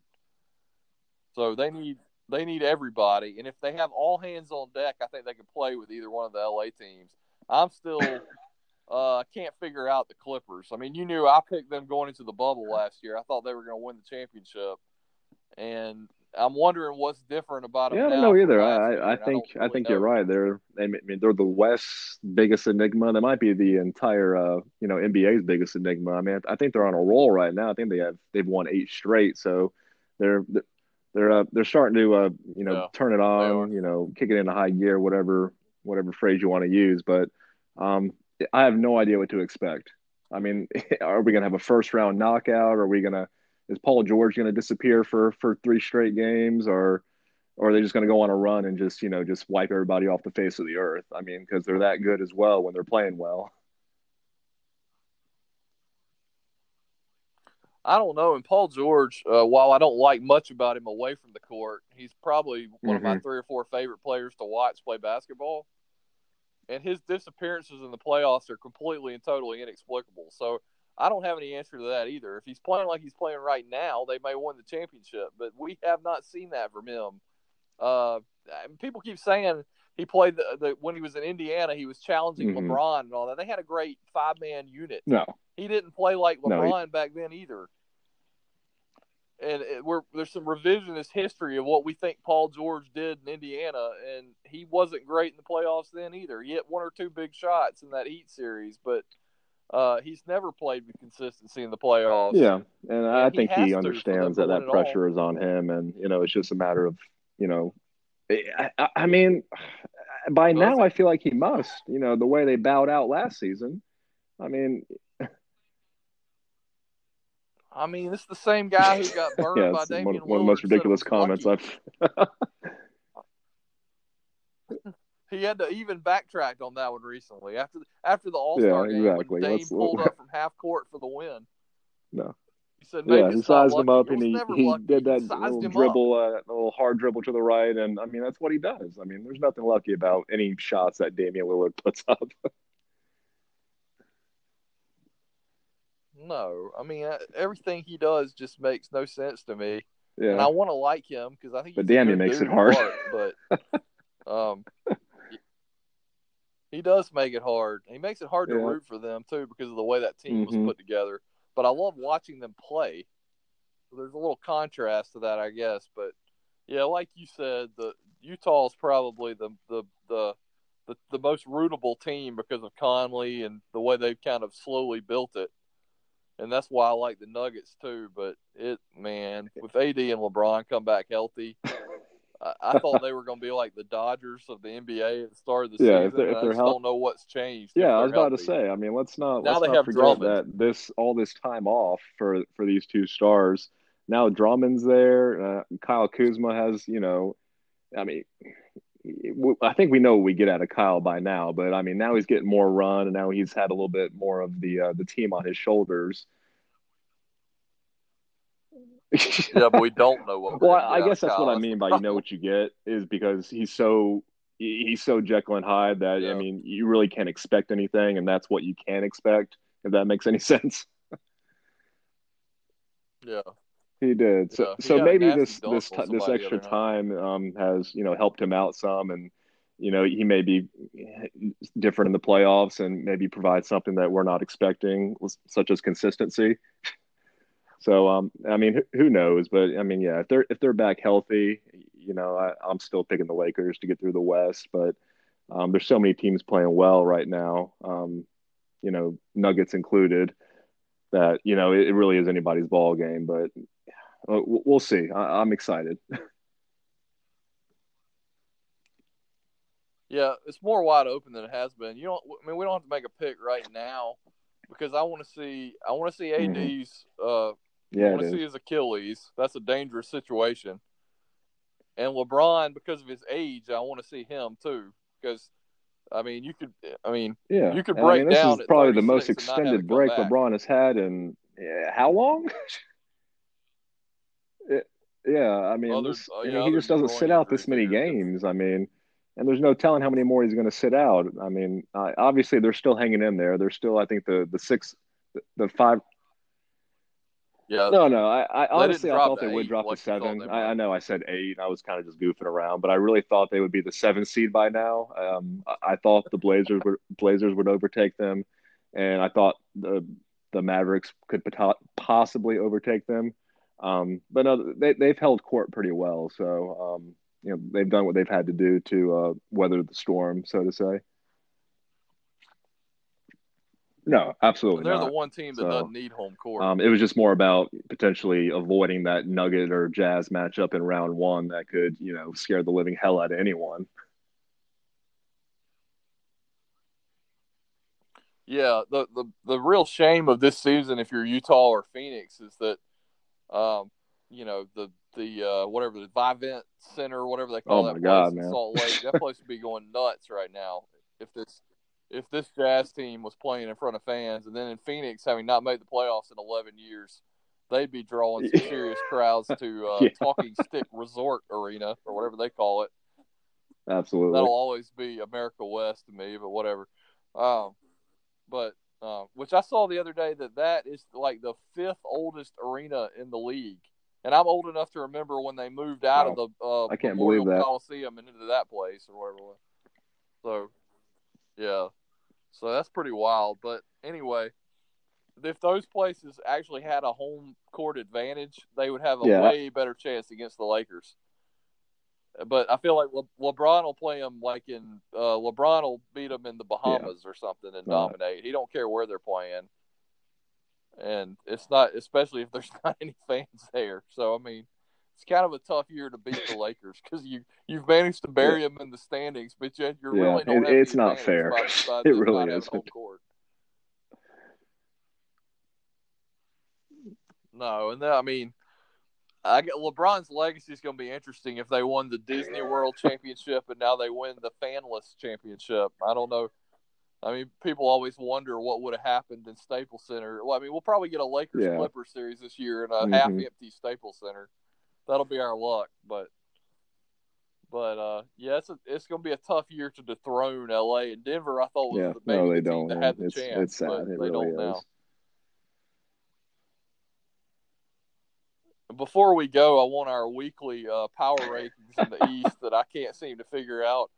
Honestly, I had come to grips that Brooklyn was going to win, and then I see LaMarcus Aldridge retired out of nowhere, and now I'm again kind of Yeah. wavering No, I'm on the glad you Brooklyn brought it up Nets. I because don't I know. mean it really is just ebb and flow. It's just ever changing. I feel like you could put three teams up there, that could potentially, maybe even four teams that could, no, I'm just kidding. Three teams that could, Well, well, well. You say three, but then your Celtics just. I watched Tatum bury the they Blazers the did. other night. I didn't want to jinx it. They're on a I roll wasn't even going to now. mention the Celtics in this podcast because I was on the, I was drinking the Celtics Kool-Aid for so long. And But they're too good not to yeah, mention. I and mean, they are Miami is, still a that's, contender. talk about the Miami is scariest too. 7 or 8 seed you've ever seen.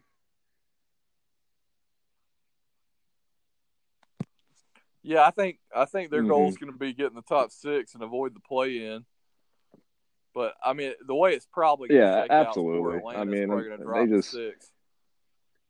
exactly. It's sad. I mean, it's We have great too the many way they've injuries. played, but I mean, this isn't sustainable. I mean, it just isn't. I mean, we got to get DeAndre Hunter and in particular has got to get back, and John Collins has to get back. I mean, those are the two. Don Collins. Who knows if we'll ever have Cam Reddish or Chris Nunn this year? And uh, you know, Trey set out a couple of games with that calf injury. I think he came back the other night.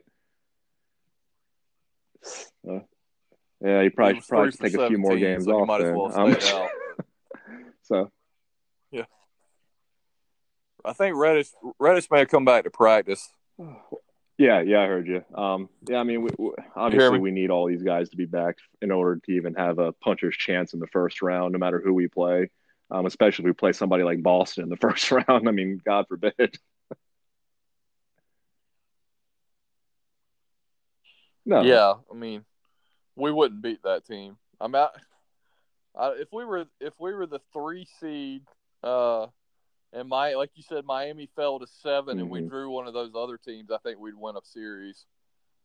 Or I'm well, not sorry, we won't be the 3. That's Milwaukee. I'm sorry. If we were the 4 seed and Boston and Miami weren't the 5, it was like Charlotte or New York. yeah, but we're not beating Miami or Then I Boston think we'd in a win. series. No, I don't think so.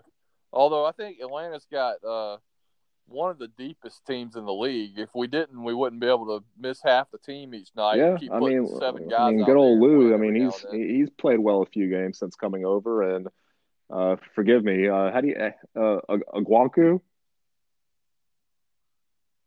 Yeah, from USC. I mean, he Oh, the guy from the guy USC. from US. I I just don't probably should have call him the said that guy because I from probably just USC. I murdered have his no idea how to name. say his name. But he's definitely showing promise already in year one. So yeah, Bogdan, he can't miss right now. I Bogdan's mean, gotten hot. I think he's had 8 threes in a couple of games already. Yeah, Yeah, Gallo's playing well too. the key's going to be if Nate can figure out a rotation once he gets his That's what actual I'm gonna best say. players That's what I was back. gonna 'Cause I say. I don't know mean, I who don't know you're if you playing put right now. Horder back on the bench. I mean, he's picked it up too. I mean, he's had to. Everyone's had to pick it up. I mean, that's the reason we're above 500 right now. Is everyone's kind of taking it upon themselves to get to a new level. But yeah, I don't know how you slide in Horder and Reddish and Hunter and Gallo. I mean, it's a log jam. Yeah, who's the Adam? I can't remember his last name. The guy's the Oh, studio host for geez. TNT Tuesday night. Yeah, yeah. I can't remember. Anyway, the guy Shaq always makes fun of him. But he called. I didn't know this was a thing. He called Kevin Herter Red Velvet the other night during That the should stick. highlights. That's fantastic. I thought that one might stick. D-Way said, "Is that what they call him?" And he said, "Yeah, I think so." He goes, "I like it." I've never heard that, but yes, it should stick. That's what I'm calling him from now on. Yeah, red velvet for the Yeah. win. Just go ahead with Red Velvet. Then they had a debate on who likes red Yeah, velvet cake and who doesn't. So it kind of yeah, I ruined the like it. highlight, but still, I liked it. Well, We have according to gone my this clock is here, by we've been at this far our 100 longest minutes. one. I think we've well, no, I think we had. Did we really? No, we went 2 hours on one of them, close to it. Yeah, the one after we Okay, hadn't well, talked in a month, and I had COVID that's and fair. all It's a lot that. to catch up on, but I We went mean, like 2 hours. we had a pretty good amount to catch up on today too. We haven't done this 3-4 weeks now.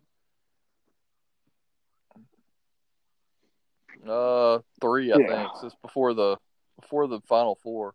Maybe it was just 2. maybe. We just missed the I Final don't Four know. in the The time is Masters. running together a little bit, but anyway. Well, do you have any final parting I don't think so. I think I've let wisdom everyone for hear us? my voice for long enough. If you're out there, yeah, if you're out there, Chris Bland, Yeah, Nate we Crateman, probably Kevin both have. Dibbling, thanks for continuing to listen to us jabber on for an hour and a half. No, I'm just saying if You've they're out tripled there. our listenership. Okay. Okay. I'll get Nate. Thought you were I working don't know hard about behind the Kevin. I scenes on mean, that. I'm not sure Kevin has any interest in hearing us talk about basketball or baseball. Nah, he probably would. Yeah, that's what I was gonna say. It'd He'd kind of put be us like on while a he's working kind of a out or something. passive thing. Nate Yeah, would too. Nate yeah. would put the headphones But I on could feel while he's on a Chris actually treadmill. like sitting there listening, actually like taking in what we're saying and actually telling us, "Hey, I really enjoyed that segment you guys did Yeah. on the Final Four." It would be more Yeah. fun. I hope he tells us he didn't. We got to That'd get be him on more one day. funny. I told him We we could did. argue. Oh yeah, we can. We'll take any listeners we can get at this Absolutely. point. They can all be on air with us. We don't care. Um, I'm trying to think if there's anything else going on soon. You see, they moved the French I Open back did. a week, so now it's I'm gonna not almost run exactly into sure the Wimbledon. reasoning behind it. I mean, I know it's COVID. Everything's COVID these days, but yeah, so it's a silly thing to say that I don't know Everything what's in the going world is on, but COVID. I mean, I don't understand what a week does, but whatever. I just wanted to mention that I read on the internet today that Daniel Evans beat Novak Djokovic. He said that he was inspired because Novak showed up late for the match and he I felt saw that he beat insulted. him. I didn't know that he said Did you that. see that? Yeah, apparently he said Novak I mean, clearly didn't respect his opponent. it's probably true. He probably didn't Gave him respect him. extra motivation. No, I'm sure he didn't. He had no Yeah, real reason to exactly. So, respect anybody but there's Rafa definitely some right truth now. behind that. Yeah. Oh no. I Have you mean, kept up with the not NHL even at a all? no. I can't even give you an explanation. I hadn't either until Oh, the Canucks came down with the Brazilian variant. So I started looking into the standings after that, and it's the same teams that are always there are figures. back Well, one of again at these the top days, of the one of these division. days, So I'm going to get back and try to learn, more than 5 names or 3 names. well, I think that they're Uh-huh. just playing those like 18 pods. So I'm not sure that the like let's say the Lightning for example, I'm not sure they're still the best team, but they're the best Gotcha. team in the group that they're playing over and over again. So we'll find out come playoff time who the actual best teams are. But the Caps and the Lightning and the Bruins and all the usual the Maple Leafs are good again. It's like, the usual That's teams good. are Are the all Blackhawks any going to good be in the again? mix again. Oh, okay. I don't recall, so that's probably a no. I was mostly trying to, the Canucks thing kind of scared me Yeah. because it sounded like their whole team was in jeopardy. They still haven't played yet since they came back, but I don't think anybody ever got really, really sick. But I just thought the Yeah. NHL season might be Anytime you in start jeopardy throwing when I in heard about that. variants, I mean, it gets a little scary. Yeah. Yeah, Jeez. especially I that can't one wait for from this to be over, Brazil. man. Just if anyone's But listening, just get vaccinated, please. yeah. Yeah. The sooner the better. I think That includes I'm me. going I on haven't too got much mine yet, strong but now, and I'm around people obviously all the time, and it's worked so far. are you still Indoors, masking yes. up? Outdoors, we're not requiring it for any of our city events. For the most part, Are you yes. doing it though? If I'm close enough to a lot of people, I will. But if Mm. I can keep my distance, I generally take it off. Yeah, see, I'm not in any way, shape, or form an anti-masker in the Hmm. sense that it's affecting my freedom and anything. But my lord, wearing those things when they're hot as hell, and it's the one of the most Oh ridiculous, yeah, uncomfortable it's things that awful. And I've then I ever hear had my to do. Hillary's parents talking about that we should be double masking, and I don't have the heart to tell them that I'm.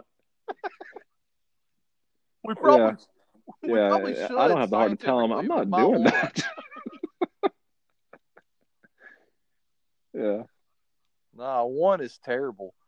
I've been looking at some vacations and stuff, and like all these companies are requiring full time mask and any. I'm like, yeah, oh my lord, I don't know. Maybe I just need it's to stay the home. fatigue is getting real, man. I mean, it is getting it's a whole different level. It really is. I hit a year. No, I'm just saying I We hit the 1 year mark, and go ahead. I'm starting to lose it. Yeah, people around here just aren't adhering to any of that anymore. They're just not doing it. So I'm not real. I mean, I'm doing it around a bunch of people in crowds, but I'm not wearing it in the office and stuff. But I do want to get vaccinated Yeah, soon because I don't yeah, want I to know run into the it's Brazilian variant. So yeah. I hear it if helps. I that'll mean, help, then what limited research there is out there. I mean, obviously we're learning day by day, but I hope it. I mean, the main thing is that it keeps you from getting severely ill, which I guess is the real game changer. it is. But I can't. I don't know if I had this conversation with you, but I've had it with a few people. Like some of these companies are going to have to start giving more sick Oh, time if you have to quarantine, because it's just not feasible to be gone from work for 2 weeks. I mean, I don't get 2 weeks. Well, I guess I do. I get mhm. exactly 2 weeks of sick time per year. So if you tell me I have to quarantine for 10 days and that happens to, that's like 8 of my 10 days to be sick. I mean, what's Yeah, going to happen if I actually get the flu exactly. or something else and need those days? Exactly. I And the don't funny have them thing because is, I now have to you bring that up, quarantine. the city of Mount Dora, they granted that time when when the pandemic first started. If you had to quarantine for any reason, you got 2 weeks. You got 2 weeks of pay. Oh, We, but we still my are. my point is, they took it Yeah, we away still are. recently. So if you have to court, yeah, Okay, yes. yeah. Well, that's Well, what I good for thought you you were going to guys, say. because if Yeah, I we're have to still doing quarantine for that. whatever reason, luckily I'm a salary employee and I can work from home and find things to do. But any hourly employee, if they, have to quarantine for any reason, they just don't get paid.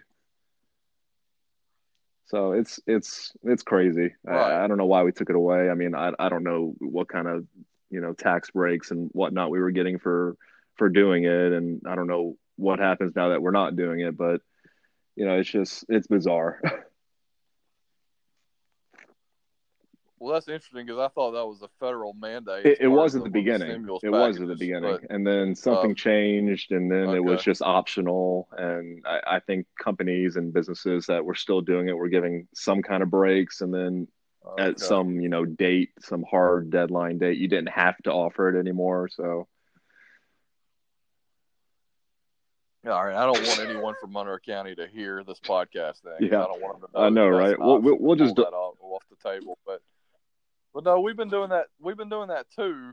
But I mean, it's almost as if these companies are going to, if because you're saying what you're saying is true. It's the point of the vaccine is will not eradicate it. It will keep you from getting really sick, but that Exactly. doesn't And keep you from having to quarantine. that's where it doesn't make any sense. You're right. And There has to be some kind of some maneuvering to bring those two things in line. if every year I'm gonna end up getting COVID, I'm just not gonna die from it. That don't change that I have to have sick time amassed to even be able to deal with it. Yeah, You're never it's gonna just amass it's any if you get it all the time. So it financially, that's really gonna be is. a I mean, killer especially for a in, lot of people. But environments where you can't not be around, hundreds of people. I mean, some people are around people every day. And I mean, not everyone works in an right, office, just with one person within 10 feet of them. So it's, yeah, no. And I've got one person in my like office, me. but luckily he's been vaccinated. So, I mean, we don't really care about the mask thing too much when we're in the office together. No, I mean I don't know. I tried really hard. I got pretty frustrated when I'd gone a year without going out with friends and stuff, and then I still got it. And I don't even really know how I got it. I mean, I got it at work. I guess I do know that Hmm. that three or four of us got it at the same time. But it was kind of a fluke thing. At no point was I ever around those people Hmm. without a mask for any length of time, and yet I still got it. So clearly, my mask is probably ineffective, and it never was probably effective because I don't have an N95 mask. I don't have it. I mean, I'm Exactly. just wearing some cloth over my face, Exactly. so And you're not it's double not and triple shocking. It's masking, not Richard. working, but I'm not, and I just don't know how in Macon, Georgia, or You, Mount Dora, Florida, that you can you triple can't. I mean, mask. you can't It is and hot not as die. crap. Let's put it that way. I have a hard time Yeah, breathing with the thing on. Like I start coughing worse. People start looking exactly. at me because I'm coughing because the mask is on. And then you're just a leopard to everybody. It's right. And then people think you've got COVID and you're wearing it. But I mean, it's this whole thing, like you said, is just crazy. Not only is it ruining It really sports, it's is. ruining our day to day lives. And that's not even talking about the Yeah. 500 plus thousand people that have died from Yeah. this. I mean, it's sad and pathetic and whatever else. And I hope we never, if this is a once a Yeah. century thing, I hope we're God, you dead ain't before lying, it man. happens again.